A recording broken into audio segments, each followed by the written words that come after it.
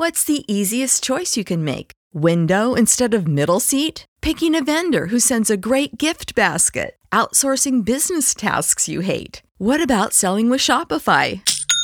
Whether you're selling a little or a lot, Shopify helps you do your thing, however you cha-ching. Shopify is the global commerce platform that helps you sell at every stage of your business. From the launch your online shop stage to the first real-life store stage, all the way to the did we just hit a million orders stage. Shopify's there to help you grow. Whether you're selling scented soap or offering outdoor outfits, Shopify helps you sell. Wherever and whatever you're selling, Shopify's got you covered. Sign up for a $1 per month trial period at shopify.com/try. Go to shopify.com/try now to grow your business, no matter what stage you're in. Shopify.com/try. Welcome to From Beneath the Hollywood Sign. If you love old movies, Hollywood history, or the golden age of filmmaking, you've come to the right place. This is the podcast that talks about amazing stories of Tinseltown from another era and fascinating conversations with writer-producer Steve Cubine and actress-writer Nan McNamara. So, Steve, did Ava Gardner and Howard Hughes have a good relationship? Well, they did until he dislocated her jaw. What? Well, don't worry. She hit him back with an ashtray. From Beneath the Hollywood Sign is the gin joint for you. On this episode of Most Notorious, an in-depth exploration of Mary Shelley's Frankenstein.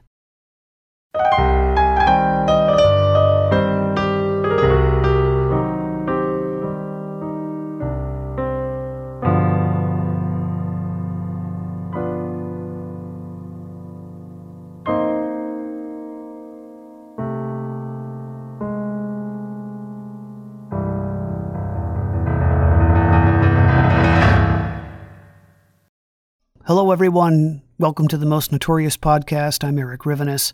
Great to have you here with me. So, a quick word about this episode. It is definitely a little off the beaten, Most Notorious path.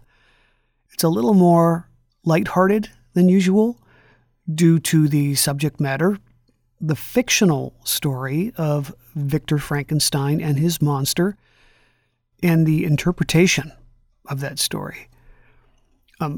Definitely not historical true crime, but lots of history today.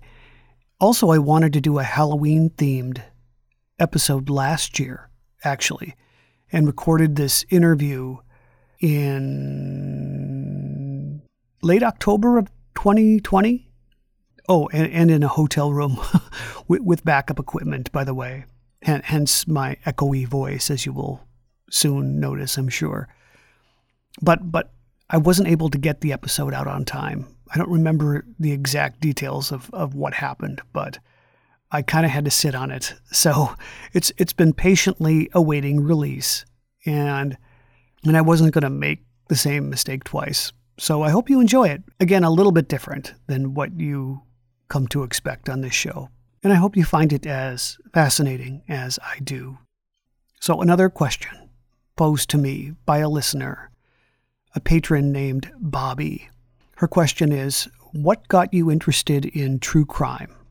Is there any story that is on your bucket list to cover? Well, I don't really have any idea when it started to begin with, my interest in true crime. I remember as a little kid driving down from Minnesota to Texas with my family on New Year's Eve. This was probably around 1980, 1981. We stopped in Dodge City, Kansas, and visited the Boot Hill Museum. And I remember how excited I was, especially excited because I had watched a lot of Gunsmoke reruns with my mom, and I knew pretty well the Marshall Dillon television version of Dodge City. But I had a blast, got my souvenirs, and along the way, one of those souvenirs that I picked up was a slim orange book called Gunfighters of the Old West, written by Lee McCarty. Yeah, Lee McCarty, which I read until it pretty much dissolved in my hands. So part 2 of that question, what story is on your bucket list to cover? There are a few. Definitely D.B. Cooper. I'd like to do a whole episode on the gunfight at the OK Corral. You know, John Dillinger, he's been mentioned over and over, but I've never done a really comprehensive episode on Dillinger. That would be fun.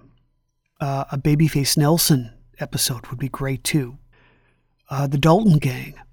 They were mentioned briefly on an episode of Aghast at the Past, 1892. But I need to do a full episode on the Dalton Gang.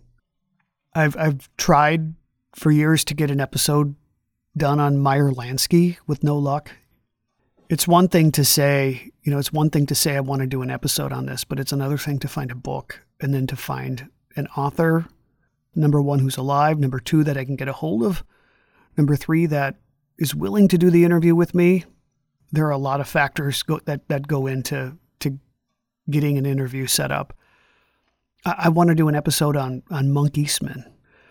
Oh, I definitely want to do one on Ed Gein.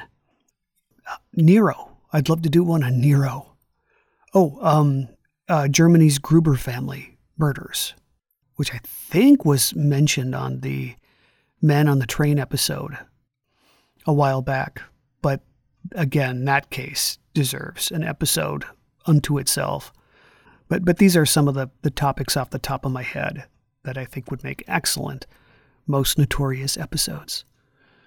Anyway, on with the show. I am so pleased to have as my guest today Lester D. Friedman, Emeritus Professor and former Chair of the Media and Society Program at Hobart and William Smith Colleges, and Allison B. Kavey.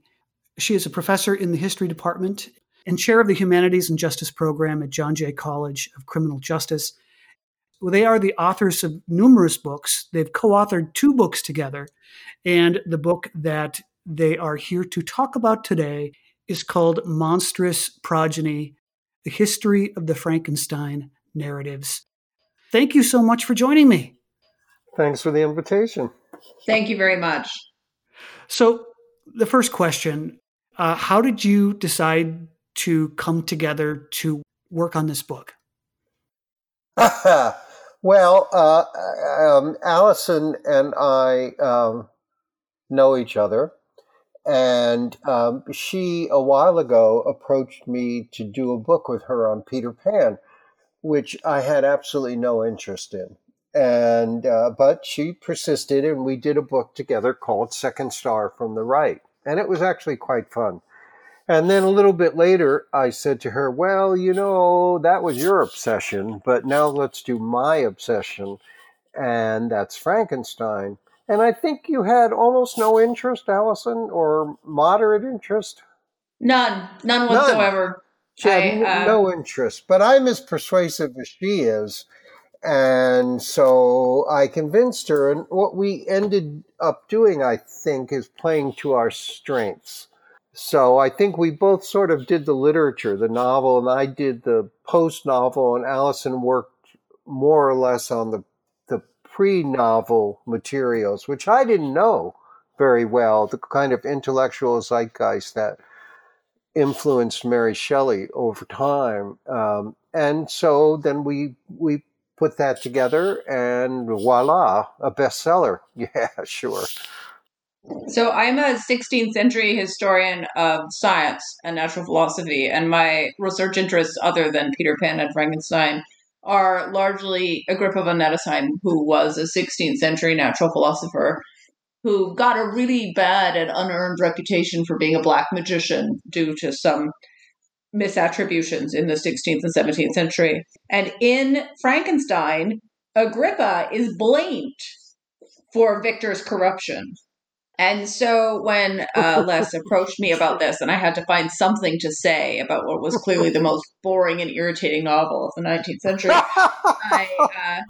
I seized upon the one alley that I could go down with comfort and said, he's not a bad scientist. He's a misplaced Renaissance natural philosopher. And so I argued that his science is not so much bad science, which is awfully judgy, but just 200 years too late, and that Shelley condemns him for not obeying the rules of what was emerging as modern institutional science, with things like peer review and not institutional review boards, but they would become institutional review boards.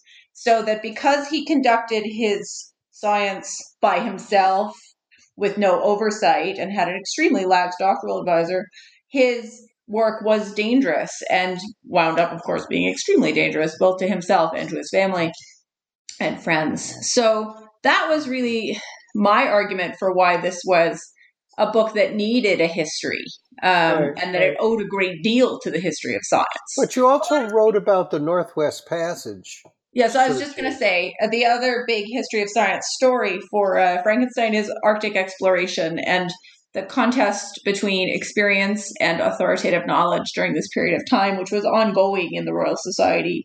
So people would come back from whaling expeditions, sometimes whalers and sometimes natural philosophers who went to see what it was like, and they would report ice and ice and cold and ice and ice and cold and giant bears and ice and cold and dark. And then people who knew a lot, who were university trained, would say, but that can't be right. You just weren't in the correct place, because Pliny says there was an open polar sea and that it's gorgeous and warm and temperate all year, and you just obviously didn't find it. And so the Royal Society sees this big debate over whether there is a temperate zone in the middle of this region. And for me, it illustrated an intellectual struggle that I had already seen in the 16th century, and a lot of people talk about in the 17th century, about how we determine the kind of knowledge we value in science. Mm-hmm. So I found it a really interesting and refreshing addition to my own thinking on the subject, and I hope that readers also found it more interesting. My students hate it. They seem to think that I'm preoccupied with nothing, and that Les's chapters are way more interesting because they're about movies. And it's true, they're more readable and more interesting. But I think without the history of the Frankenstein narratives, you lose a little bit of comprehension and a lack of appreciation from where Shelley was writing. She was extraordinarily well educated. Extraordinarily. She situates this novel so well in the intellectual debates of her moment. But the stuff you wrote is fascinating, and you're absolutely right. Where we disagree, well, we don't really disagree about the novel. I mean, I really like it better than you like it, and you trash it all the time. But I think that, and it is overwritten, it is overwrought, it is within a tradition that was going on of Gothic literature during the 19th century. But what Shelley did, which is different than anything else that came before it, and what makes it not a potboiler despite its rhetorical flourishes, to be kind, is that in the past, when there was the creation of a being, and I'm thinking of either Faust or I'm thinking of the golem in Jewish tradition, that was always merged with a kind of supernatural or religious or evil spirits. What Shelley did is she puts it into the laboratory. She makes Frankenstein and his creature modern prototypes to some extent of the researcher and the products of the research. And of course, as culture evolved and we became much more of a technological society, we saw again and again the dangers of technological advancement, the double-edged sword of something like atomic power and atomic bombs, or now we could argue social media. Do they bring us closer, or are they set to destroy us? So that the warnings that are in Shelley's book, and we can talk about that, it's more nuanced, I think, than most people talk about it, but the warnings of technology and doing something not because you can, but because you should, that became even more prevalent in our culture, our time, than it was in the 19th century. So the book, really has a life of its own, even though most people are far more familiar with the movies than read the novel, I think. Yeah, I'd like to ask you about that, because most of us I'm sure are familiar with the very basic story of Frankenstein in its most elemental form, at least, like you said, from the films, if nothing else. But for those who don't know, would you mind summarizing the original story as it was written by Mary Shelley? Sure. Man creates monster. Monster goes awry, tries to kill man. Man and monster fight to the death. End of story. I have a much better narrative than that. I knew you would. I served it up to you as a softball, so hit it out of the park. Okay, so disturbed child. Oh, yes. Disturbed and overprotected child spends adolescence engaging in homosocial desire with friend Henry and foretold marriage to girl with whom he was raised as a sister. Mom dies. Boy sees lightning struck tree while reading Agrippa. Yes. Boy heads off to study chemistry after I love this. Go ahead. separating from friends, very sad and wan. Is rejected for his Neoplatonic interests. Finds success in chemistry. Goes off on his own. Digs up bodies. Hangs out in graveyards. Spends too much time by himself and not enough time doing work. Ooh. Creates monster. Gets scared of monster. Has psychiatric breakdown. Friends come to rejuvenate him. Friend dies. Monster continues murdering. Leads recalcitrant Victor on chase across continent. Victor blessedly dies after finding friend Walton and narrating his story. Monster heads off, perhaps to self-immolation, perhaps to life in the Arctic, where he seems to do quite well. He does. Now, Allison has actually, in that very clever summary, pointed to a number of the ways, beside as a horror story, the novel is read. For example, she points to the notion of psychological trauma, and perhaps the creature can be seen fairly easily as a person with a disability or as an abused child. She points to what's called the queer reading, the whole notion that about Victor and Henry and Victor and Walton and all of that goes on.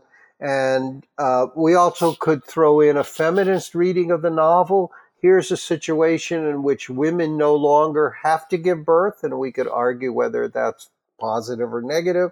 And finally, a kind of social metaphor that the creature is indeed anything that spins outside of our control. So it could be technology. It's used consistently as a political metaphor. So there's lots of various readings of the novel, even in the short way that Allison gave you a précis of the novel. You can see already how you can plug the novel into a lot of contemporary concerns and fears and anxieties as well, because monsters are always transgressive. I mean, what in the book we write, what makes a monster monstrous? Well, the answer is that the monster somehow violates and transgresses social norms and somehow throws the status quo out of whack and must be destroyed. There's a monster right there. I hear one. It's a very bad monster. Bad monster. So the monster is a symbol of, as I say, transgressiveness, of violating the social order. That's what makes a monster monstrous. But you think that the monster is the creature, and I think the monster is Victor. I can buy that. I don't have any argument with that. But part of the thing, I don't know if you would agree with this, Allison, part of the appeal of the novel, perhaps over time, even though it's metamorphosized in a different way, is that in some ways neither Victor nor the creature are totally evil. They're both severely flawed, but Mary Shelley is not painting even one of them as a totally, not the shark in Jaws, not just running around killing people for no reason. You're so mean to that shark. We've talked about this before. I've written on Spielberg. That's what she's talking about. So do you buy that argument that neither one of them is particularly evil? They're just flawed? I don't think the creature is flawed. I think the creature is driven by a very elementary form of justice. He offers Victor the chance to make him a mate and give him society that he can feel accepted by. And when Victor says no, he realizes he has no control over his own fate except through revenge. And he pursues revenge against Victor and then mourns Victor's death. So you want to argue that Victor should have created a mate? This would be interesting. I do. I want to argue that Victor should have created a mate because I like to give the creature the benefit of the doubt that he would have followed his word and gone off to live, apparently in America, with his new girlfriend. In America. Yeah. I would like to point out, nowhere in this novel do females of any kind, human or creature, have agency, ever. That's right. And the irony is it's acclaimed as the great feminist novel. No, it's acclaimed as the great novel written by the daughter of a feminist. Yeah, it's different. That's true. Do you think the creature can procreate then? No. No, okay. I don't either, by the way. But he could have had a friend. Well, I mean... We don't all need to breeder. Thank you. In several of the variations of the Frankenstein myth, Eric, or narrative, two variations. One, the creator, whoever it might be, creates a female, and of course inevitably falls in love with her, much to the tragic end almost always of both of them. Or sometimes the character of the creator is actually a woman who uses the creature that she creates to wreak havoc and gain revenge on men who have been bad to her. Right. Actually, I've been watching Penny Dreadful. I don't know if you've seen that television show or not. It's fabulous. The first year, you're talking about the first iteration of it. Yeah, right. Yes, the first. Yeah, I haven't seen the City of Angels. No, I'm watching the original. Yeah. Yeah, it's great. Yeah. Let's talk a bit about Mary Shelley, if you don't mind, and the circumstances under which she wrote her novel. Well, it is actually quite sad circumstances in the way she wrote the novel. The Shelleys in general went through a whole period of personal tragedies. Right before she started to write the novel, her 2-week-old daughter had died in March of 1815. Her sister had committed suicide in 1816. But I would think the most powerful event in Mary Shelley's life was that her mother, the eminent feminist Mary Wollstonecraft, died not giving birth, but 11 days after giving birth to Mary Godwin at that time, of septicemia. And indeed, in the novel, if you remember, Elizabeth causes the death of Victor's mother by infecting her with scarlet fever. So it's a kind of replaying of that. So there's a lot of death that's going on during this period of time. And indeed, not only the death of Shelley himself right after, but again, after the publication of their novel, ironically 9 months after their son William died in 1819. And Mary herself, in 1822, barely survived a miscarriage of her own.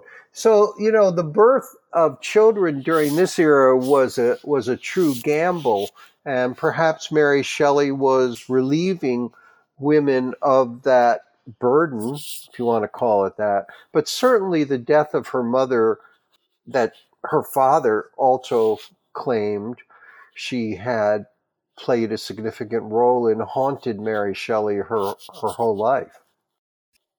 Yeah, that makes a lot of sense. So where did she write this? How long did it take her to write this book? What was the spark? What was the inspiration? You want me to do this, Allison, or you want to do it? Is Allison gone from us? Well, I'll... Sorry, no, I'm here. I just Oh. want to. I have it on mute when you're talking, so there's no background noise. Oh, I see. No, you go ahead and take it. You're doing well with the bio stuff. I would just say rude things about how Percy Shelley was a hoe, so it's better that you do it. Well, Shelley and Mary ran away, and very notoriously ran away. He was married; she was quite young, and they traveled around the world, and they found themselves on Lake Geneva in Switzerland, and living next to probably the greatest rock star of the early 19th century, Lord Byron. And they were all working, and Byron was writing his poetry. Shelley was writing as well. And it was, and also Byron's doctor was there, John Polidori, who wrote one of the first vampire novels. So ironically, Frankenstein and the precursor of Dracula were written at the same time. And there was the explosion of, and I forget where, do you remember where the volcano was?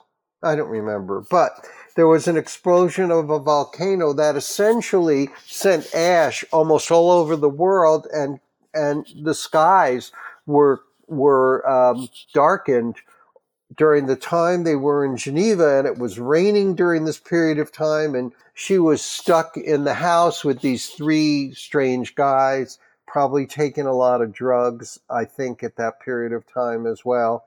And Byron proposed a contest that they all write a ghost story, and ignore that.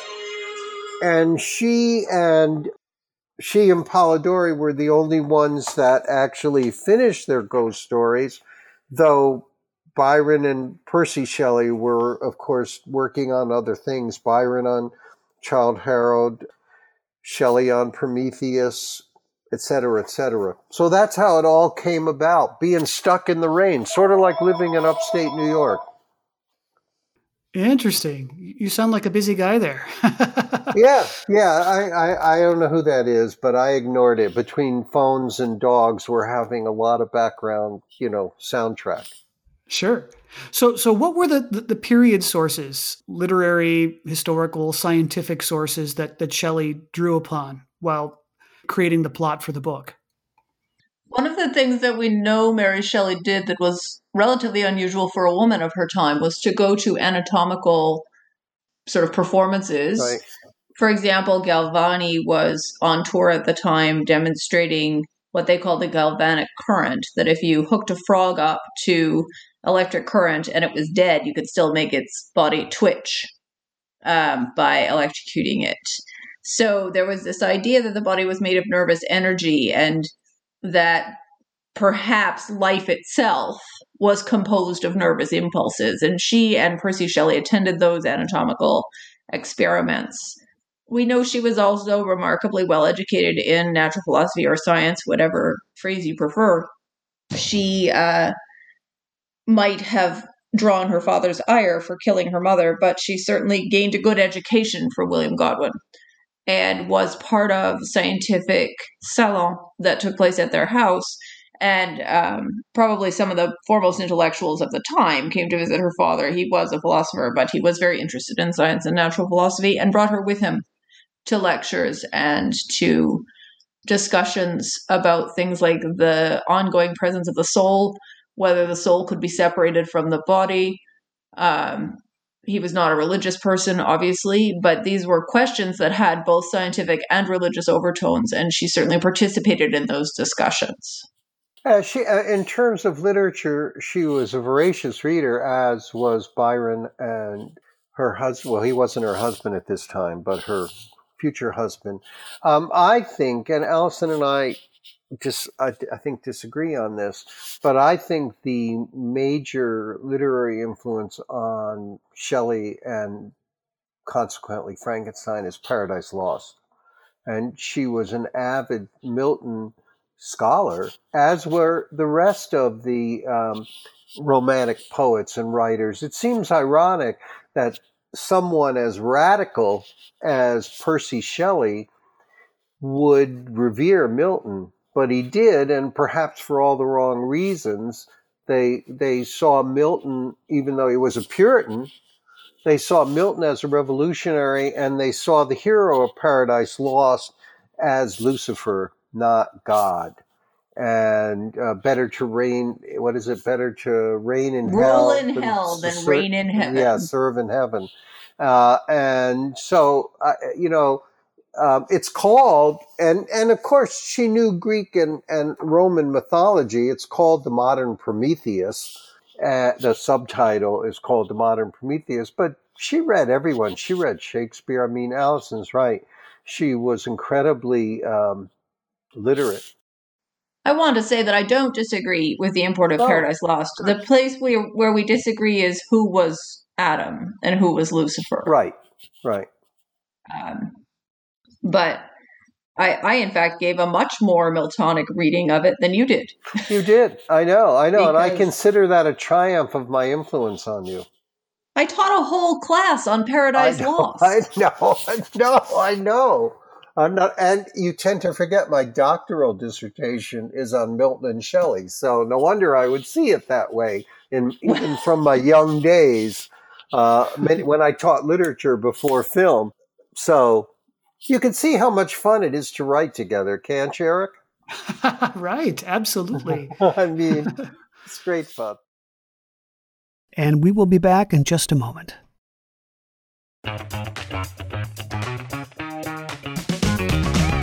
Hey there, I'm Dylan Lewis, one of the hosts of Motley Fool Money. Each weekday on Motley Fool Money, we talk through the business news you need to know and the stories moving stocks on Wall Street. On weekends, we dive into the industries shaping tomorrow and host the experts, authors, and executives that understand them. Tune in for insights, a long-term perspective on investing, and of course, stock ideas. Plenty of them. To quote a listener, it pays to listen. Check us out and subscribe wherever you listen to podcasts. Let Mysteries at Midnight be your destination for detective whodunits and captivating mystery stories. You'll hear classic stories like Sherlock Holmes, Agatha Christie's Poirot, and short tales from H.G. Wells, Charles Dickens, Edgar Allan Poe, and others. I'm Christopher, and I read these classic stories in the soothing style of a bedtime story, so you can listen to them in bed when you drift off to sleep. I also host the #1 sleep podcast in the world called Sleep Cove, where millions drift off to meditations, hypnosis, and bedtime stories. We soon realized that listeners wanted to hear our mystery stories all in one place, so we created Mysteries at Midnight, where you can listen to all new tales every week. Search for Mysteries at Midnight on Apple Podcasts, Spotify, or your favorite podcast app, and follow and subscribe so you don't miss out on new episodes. So why don't you pick a story now? And can you guess the twist?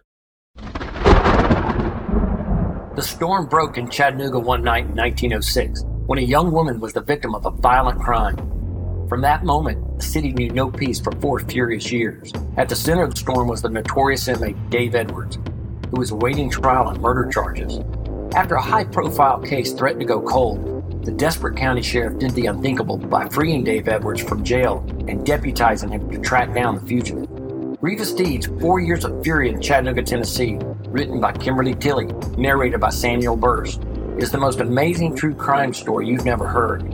Listen to Grievous Deeds, the audiobook, available on Audible, iTunes, and Amazon.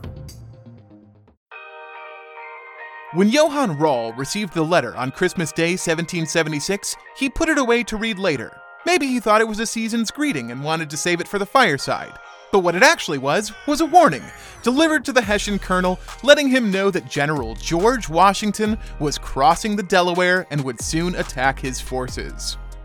The next day, when Rall lost the Battle of Trenton and died from 2 colonial Boxing Day musket balls, the letter was found, unopened, in his vest pocket. As someone with 15,000 unread emails in his inbox, I feel like there's a lesson there.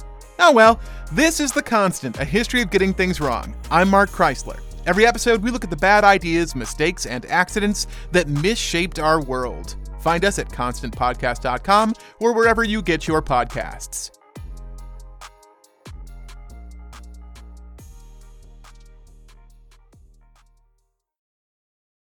And we have returned.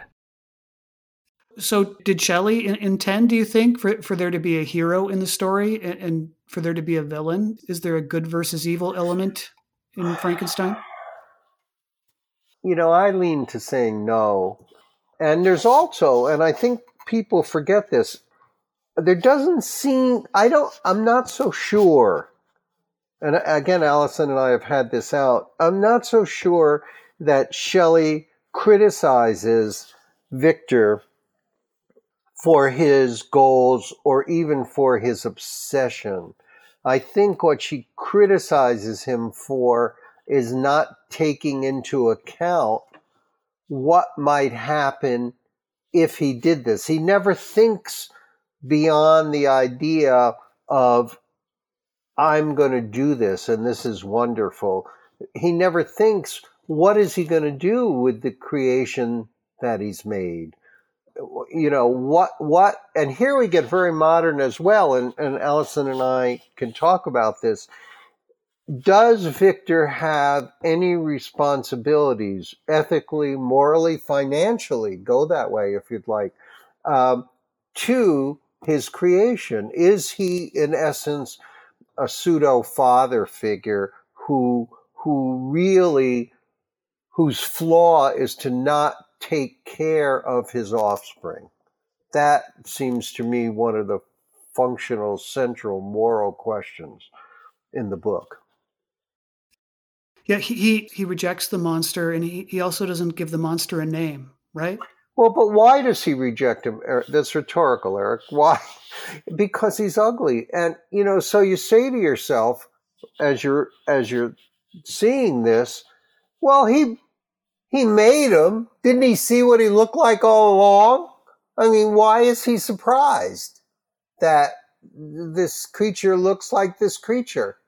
So it's an odd thing. Yes, he rejects him totally, but only on surface appearances at that point.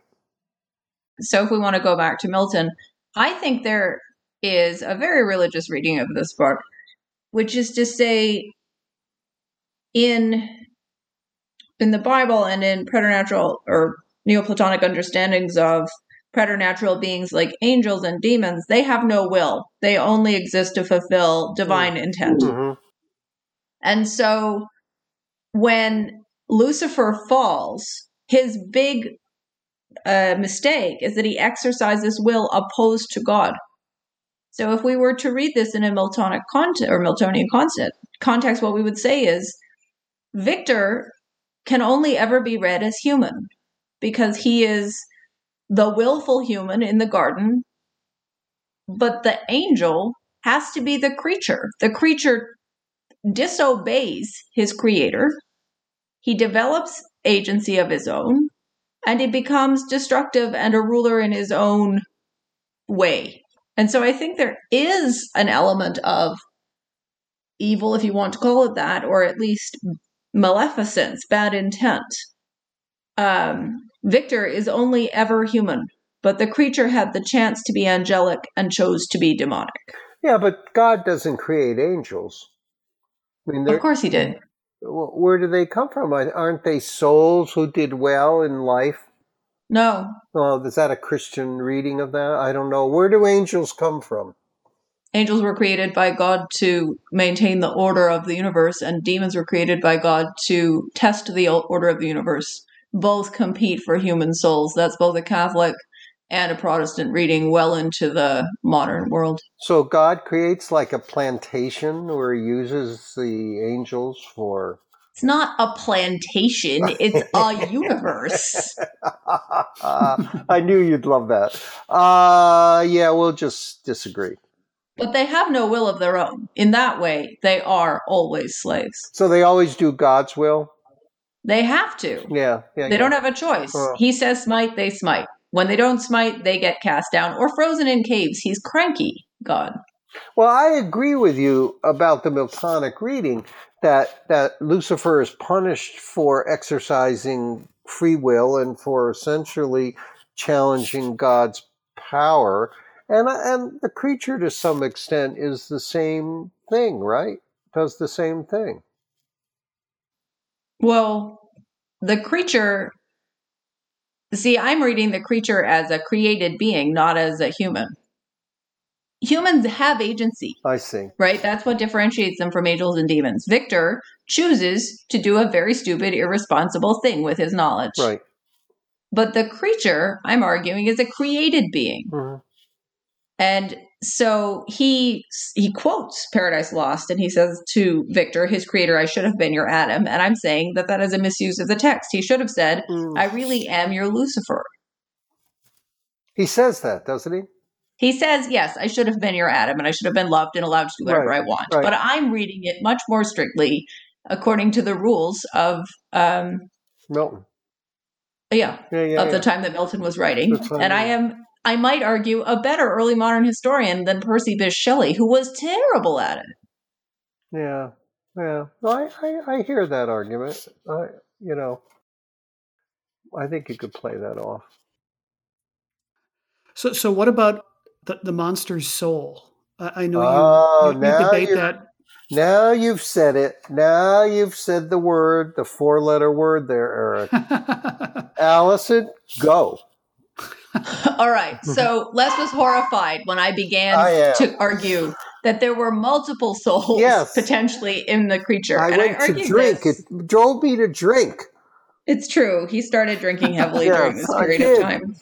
And I was not drinking heavily during this period of time, which I think may reflect a lot on me. But anyway, so as I said, I'm trained as a historian of science and medicine. And there was a lot of curiosity about where the soul was lodged in the body during this period of time. And one of the big objections to anatomical dissection was that when the rapture came, your body would not be able to rise up properly. There would be bits of you everywhere. And that's why it was such a horrible punishment to dismember a criminal after he was hanged, because he was really, really doomed now. Or burning, right? That's how heretics were treated in the medieval and early modern period. At any rate, so I argue it may have no soul because humans cannot generate a soul. It could have had one soul. If you're an Aristotelian, the soul would have been in the brain. If you're Platonic, the soul would have been in the heart. It could have had an awful lot of souls. Maybe there was one in every single body part. We really just don't know. And I also contend that there's this interesting puzzle that the creature's being, its physical self, is a puzzle. Because in the creation scene, which is not very long, Victor talks about going to abattoir as well as going to graveyards. And so there could have been animal pieces mixed up with the human pieces. I agree. And nobody at the time could agree on whether animals had souls or not. So now this Eric, becomes an important question in the reading of the novel because if the creature has a soul, this is very much more simple version than Allison is able to talk about. If the creature has a soul, then the creature is human, and that means what's done to the creature is inhuman by society. If the creature doesn't have a soul, at least as they would read it in the 19th century, then what's done to the creature is not immoral, is really just defensive more than anything else after a while. So this notion of, and of course, you can imagine very quickly, Eric, that this leads back to the abortion debate. You can see how this goes right there about who's human and not human, because that's the issue. Is the creature human and therefore deserving of personhood and being treated as a human being, or is the creature a monster?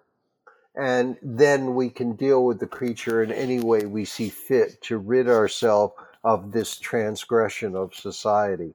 So the soul, it's not, I mean, Allison's very philosophical and knows a lot about this, but it's a very practical question in the novel, and it's an extremely practical question today in terms of that particular issue. Now, you could push that even further if you want to look at another ethical dilemma that, of course, the Shelley novel speaks to, and that's cloning. I mean, if you can clone Barbra Streisand's dog, how far away are we from really cloning a human being? And if we clone a human being, does that human being have a soul? Is that human being a person? What rights does that new creation have? And what responsibilities do we have towards that creation as a society and a moral culture? Interesting. Yeah. Complicated. And this is like a 19th century teenager who wrote this thing. I mean, really, it's a YA novel. So why do you think that there is no real explanation of the mechanics of how Frankenstein was brought to life? That's kind of skimmed over in the book a little bit, isn't it? Well, she didn't know how to do it. I mean, what would you write? Now, if you look at the movies or you look at the subsequent iterations of the narrative, they spend incredible amounts of time on the creation scene. You know, there's lightning and things are buzzing and fizzing, and there are templates over here and bottles over here, and then, you know, goes on and on and on and on, because they had to make you as an audience member sitting watching a movie, they had to make you believe this was possible, or else the whole thing falls apart. Whereas Mary Shelley gets away with writing, what is it, Allison, 4 sentences? Something like that. It's actually several paragraphs. Oh, is it? But yeah. But in terms of preparing the body. Preparing, right. But the actual birth is 4 or 5 sentences. Yeah, that's correct. Yeah. But I still think it's worth examining those sentences a little bit, because they owe a great deal to the bigger thesis I think she's arguing, which is that even if she did know, which of course she did not, no responsible scientist would tell, because it's so dangerous. This kind of knowledge is dangerous and irresistible. And again, I'm going to say that this is where I think the Paradise Lost thesis is so useful. Yeah. Eric, this is not, you think listeners are going to find it interesting, this part of this, or do you want to talk about monsters and things in the time we have left, or where do you want to go? I know one of the arguments that you put forward in your book is the possibility that the monster might have come alive through demonic help. Yes, that's my argument. Not mine. So, I mean, it's very easy to think, I suppose, that he just electrocuted enough the brain or the heart and restarted them, and then blood started to flow. And no, none of that is practical. So given the science of the moment, I have to argue that this is the Faustian bargain. He doesn't maybe know he made this deal, but a demon sees a chance to corrupt Victor by bringing his creation to life. He's already been tempted through knowledge, and now the demon enters the creature, brings it to life, and Victor commits immediately his first major sin. He rejects his own creation. He fails as a creator. He fails as a scientist because he does not take responsibility for what he terms a mistake. And then he fails as a father. Where is this demon coming from? Where's this demon you keep mentioning? They're around all the time. Don't you read early modern stuff? I mean, Dr. Faustus, Marlowe's Faustus. I read Frankenstein. Where's the demon in Frankenstein? They're there. They're there all the time. You just have to assume they're there. They don't just stand there wearing tiny little horns and waving their forked tails. Sometimes they're that voice in your head that says, you can do this. Nobody will mind. Go ahead. You should bring the dead body to life. Do it, do it, do it. No one will mind that you stole its legs from someone. Were you drinking laudanum when you came up with this? No, they don't let me have anything nice. I'm just stuck here in the house with the dogs, by myself, with no oversight, doing nothing wrong. Well, as you can see, we disagree. So what is the evidence is there evidence that Victor hallucinates the monster the entire time and that he is the real murderer? I made that up. It's true. I was on no sleep at all in those months. Yes. But I contend that Victor had a psychiatric breakdown, Yep. imagined he brought the thing to life, commits the murders himself, and spends the entire time in a sort of fugue state with neither memory nor knowledge of what he's doing. I'm speechless. I think she muted. So what do you think about that? I think it makes no sense. I mean, there are people who saw the creature. Unless you want, I guess Allison's argument holds water if you think the whole thing is made up. But there seems to be. No one saw the creature, Les. The blind guy saw the creature. Blind people cannot see. Well, Walton saw the creature. Walton was a natural philosopher on no food, no sleep, in the middle of the dark, hallucinating because he'd done nothing but eat saltpeter for a long time. All right, let's talk about monsters.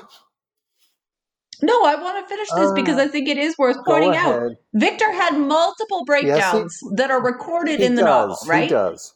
He creates the creature, brings it to life, and then he has a mental breakdown, and Henry comes and nurses him back to health.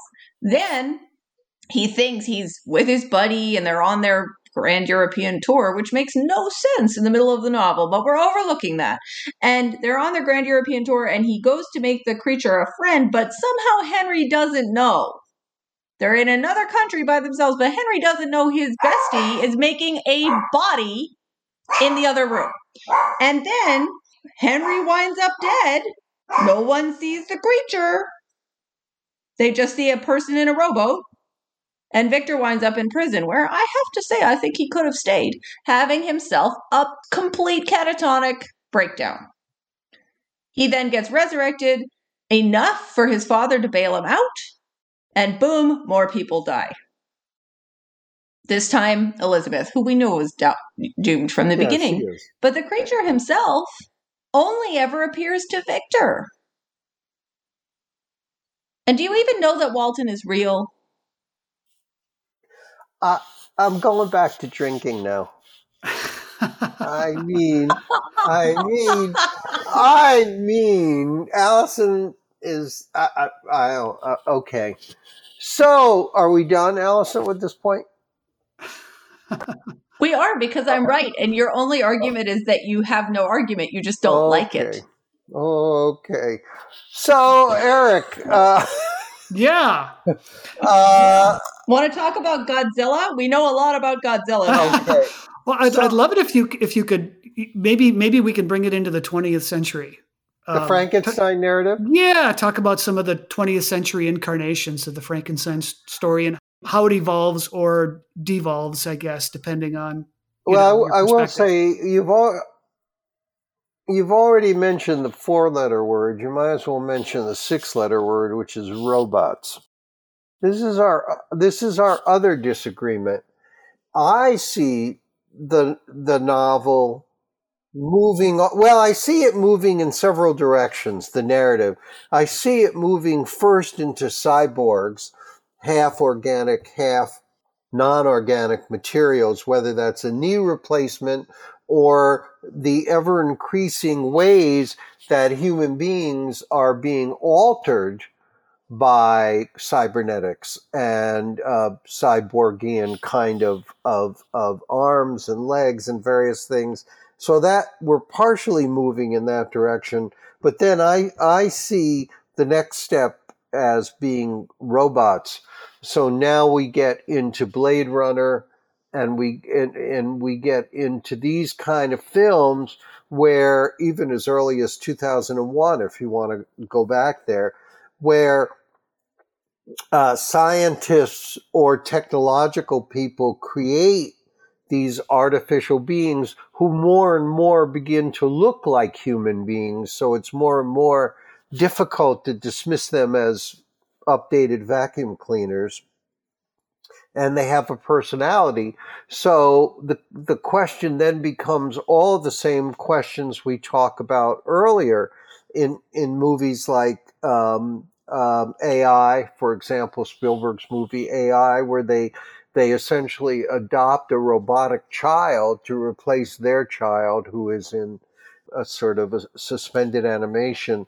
So the question becomes, when we create these mechanical replicants, to use the Blade Runner term, and we make them more and more and more human looking, feeling, even thinking, are they human? And the same question arises that arose with Victor's creature. Do we owe them the rights and responsibilities that we owe other human beings, i.e., not to kill them, mostly, or return them to the factory when they're defective and just get a new one out? Interesting. So I think that robots are different than the creature because robots are not natural. And I confess it's my only Aristotelian affection is the division between the natural and the non-natural. So for me, I can see clones. I can push it to cyborgs. I absolutely can see Godzilla, who's this natural thing that gets corrupted by science into a gigantic beast or as a mythological creature, depending on the narrative you're picking for Godzilla. I can see things like Megalodon, a fabulous, terrible sci-fi film that everybody should see about a gigantic ancient prehistoric shark. I can even see Sharknado as part of the Frankenstein story, but I cannot see the robot films. I just can't, because there has to be a human element for this to work. Can robots have a soul? No, because they don't have anything in which to lodge it. But I think that when we talked about AI, which is to me the most disturbing of the robot films, because that child is programmed to love, and there is a biological means of programming to love. And so that, for me, is where we start to see this really complicated divide between the natural and the non-natural. And it is the only example that we've discussed that I've ever been willing to say, I think that the child in that and the other robots are perhaps more human than the humans. But that does not necessarily mean that I think that they have souls. I just think they can mimic human behavior so convincingly that they have adopted both the best and the worst characteristics of humanity. There's the television show Dark Mirror that I think is really worth discussing here. Obviously, one of the paradoxes in the film is that the megas, the robots, are far more moral than the orgas, the humans. And Spielberg and Philip K. Dick obviously play with that notion. I don't think it is Philip K. Dick. It's Isaac Asimov. It's Asimov, thank you. Makes that's the kind of intelligent paradox at the center of that film. And it is an extremely disturbing film on numerous levels. I fully agree with you about it. Well, I hear your point, as I do often, but I do think that you're saying that nothing inorganic can have a spiritual side. Well, it can have a spiritual side. It just can't have a soul. Yeah. Correct. Yeah. Oh, okay. Yeah. We disagree still after all these years of doing this. I would love it if you could compare Mary Shelley's version of Frankenstein to the Frankenstein that most of us know from movies and film. Yeah, no, I can do that. One of the things you have to realize that in between, there's 100 years basically between Mary Shelley's publication and the first movie, more than 100 years. But Frankenstein didn't disappear. It was indeed always in the zeitgeist, particularly in the form of plays, so that a lot of things accrued to the narrative over time. I'll give you a very quick example. Because they needed to change the scenery, they needed to close the curtain at one point. So they invented an assistant for Frankenstein, Fritz, who of course becomes a standard character in the movies. And the sort of halfway point between human and non-human, if you will, almost always a hunchback and stunted in growth. So there are many things that occurred during this particular period of time. The director of the first Frankenstein, James Whale, famously claimed that he never read the novel, and he wasn't particularly interested in the novel. But what did interest him was the idea of humans reaching beyond their grasp, and also the relationship between a creator and a creation. So we've already talked about some of the things that have changed. For example, the expansion and the ongoing expansion of the birth scene. And also, the film ends with a kind of look. Well, let me back up and say that the horror film has a three-part structure. That's in almost all of them. It begins with a normal, heteronormative, middle-class kind of setting. A monster erupts and destroys that middle-class setting, and the monster is destroyed, at least temporarily, and that middle-class setting and heteronormative notion is indeed reestablished. And that's what happens in the film, that he ends up back with Elizabeth, basically, at the end of the film. And so everything is sort of settled. Also, there's a religious element that is in the film and the subsequent films, that this is sort of violating the laws of God and nature to do what Frankenstein tried to do. So the characters are drawn much more black and white. And I suppose the main thing I should say is that the creature is mute. Whereas, of course, in the book, as you know, the creature is quite literate, is quite moral, is quite articulate in stating his case to Victor himself. So that kind of muteness adds to the poignancy of the creature, I think. And Karloff gives a great iconic performance, because when we think of the creature, we think of the Karloff makeup that he did. So that would be a down and quick version of the differences between them. And then all sorts of weird things happen over time, as I've already said. I'm sure, Eric, that you'll want to check out Frankenhooker on Amazon from this point on, and things like that occur. I Was a Teenage Frankenstein. I mean, it goes on and on and on, almost every variation. Though one interesting thing that happens, ironically, in the comic books, of which there are many, is that the creature becomes not a murderer, but the savior of mankind, by protecting humans, weak, frail humans, against kind of mythological villains who come to destroy the human race. So that's an odd reversal as well. And of course, Victor Frankenstein turns into the Mad Doctor, that is the prototype of the Mad Doctor that we know, Dr. Monroe, Dr. Dr. Jekyll and Mr. Hyde. I mean, you can go on naming all the crazy doctors and scientists that you've seen in the movie.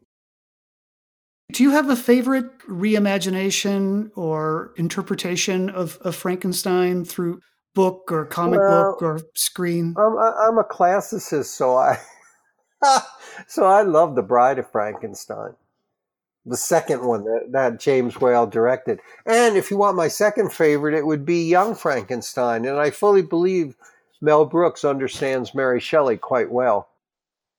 My favorite is Young Frankenstein. Not Fred Gwynne as Herman Munster? No, I think it gets crazy by then, and then we get to Frankenberry, and it goes on and on. It goes on and on. It's Hey, Allison. don't bash my favorite cereal, please. Well, but what about Rocky Horror? I think Rocky Horror might be my Horror's second. Great. Allison starts the last chapter by using the declarative sentence, Frankenstein is inescapable. And she's right. I mean, we used to call each other up or write, it's alive, and then we'd give us the next version. I mean, it's all over the place. All over the place. We found a Burger King with a Frankenstein motif. And of course, there's Halloween on a normal year when people dress up as the creature. And it's become so much a part of our culture that it's pretty amazing, actually. Yeah.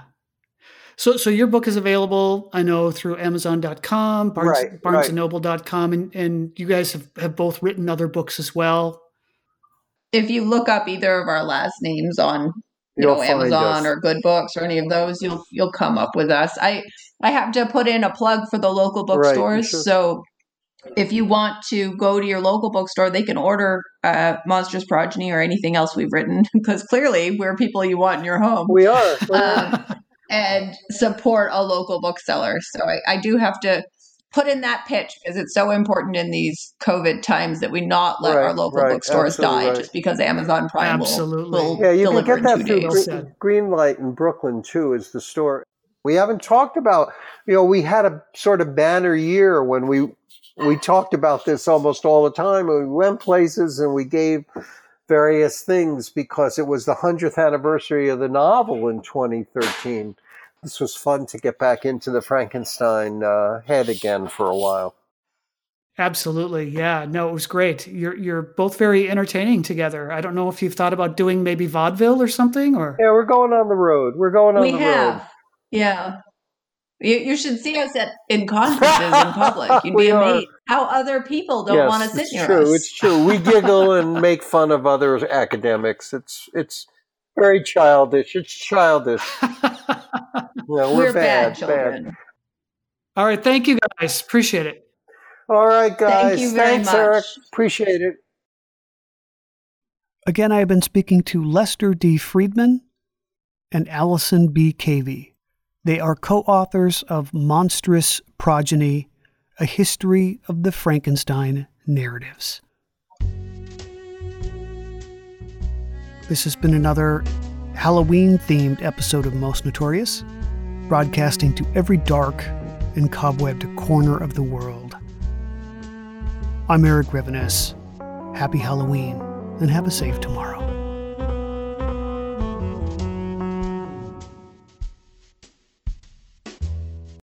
When you need mealtime inspiration, it's worth shopping Kroger, where you'll find over 30,000 mouth-watering choices that excite your inner foodie. And no matter what tasty choice you make, you'll enjoy our everyday low prices, plus extra ways to save, like digital coupons worth over $600 each week. You can also save up to $1 off per gallon at the pump with fuel points. More savings and more inspiring flavors make shopping Kroger worth it every time. Kroger, fresh for everyone. Fuel restrictions apply. Want to learn how you can make smarter decisions with your money? Well, I've got the podcast for you. I'm Sean Piles, and I host NerdWallet's Smart Money Podcast. Our show features our team of nerds, personal finance experts in credit cards, banking, investing, and more. And they'll help you make the most of your money while cutting through the clutter and misinformation in today's world of personal finance. You'll get clarity on strategies to help you build your wealth, invest wisely, shop for financial products, and plan for major life events. Listen to NerdWallet's Smart Money Podcast wherever you get your podcasts.